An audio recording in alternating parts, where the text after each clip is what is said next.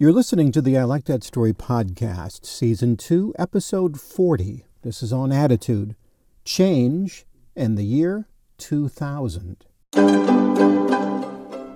Today's story brought to you by Evolution Consulting, nationwide image professionals for styling, speaking, and stage. Have you ever noticed how much people like round numbers? When I was a kid, about 4 times a week, we heard about the year 2000. The teacher would say, "By the year 2000." The news anchor would intone, "By the year 2000." If you were around, you heard people talking about what kinds of advancements would happen in the year 2000 or disasters would happen in the year 2000. You heard about Y2K. You heard about even the world possibly ending in the year 2000. Everything was about 2000. I was looking forward to the year 2000 so much that when it came, I must have stopped paying attention. For example, to this day, if any car is built after the year 2000, I still think it's new. You remodeled your house in 2000, I still think, well, that's new. Now, I'm recording this in the year 2020, and I know in my head that 2000 was 20 years ago, but in my gut? You see, I better figure this out, or someday I'll be buying a 30-year-old car at showroom prices. And we don't just do this with numbers. We do this with people.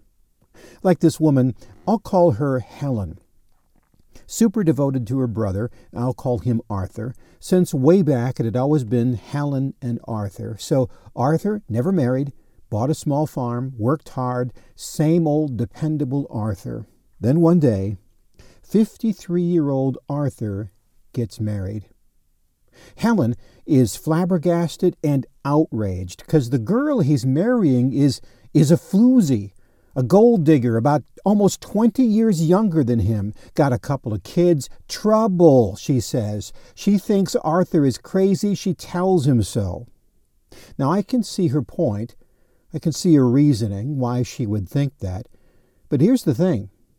Arthur was married to that floozy for 43 years, till he died at the ripe old age of 96, hale and hearty till the end. And now Helen is irate that gold digger gets the farm, even though they were married for 43 years.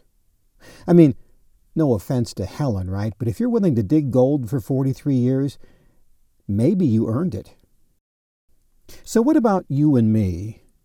That bratty 12-year-old that egged your house can grow up to be a model dad and a member of the community, can't he? That girl you hired to answer phones 8 years ago, she can apply for the sales position, can't she?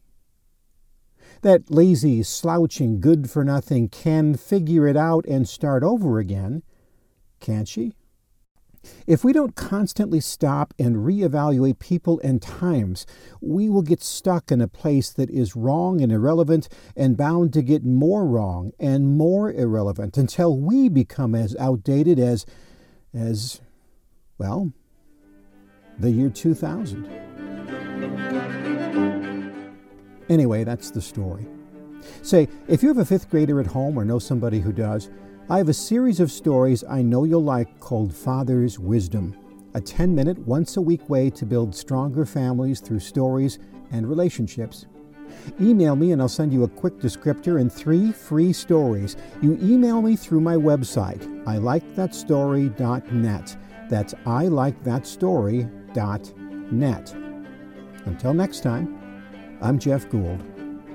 God bless.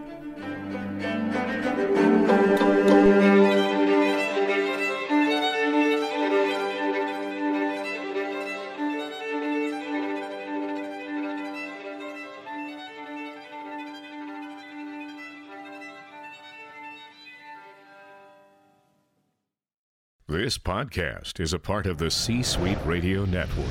For more top business podcasts, visit c-suiteradio.com.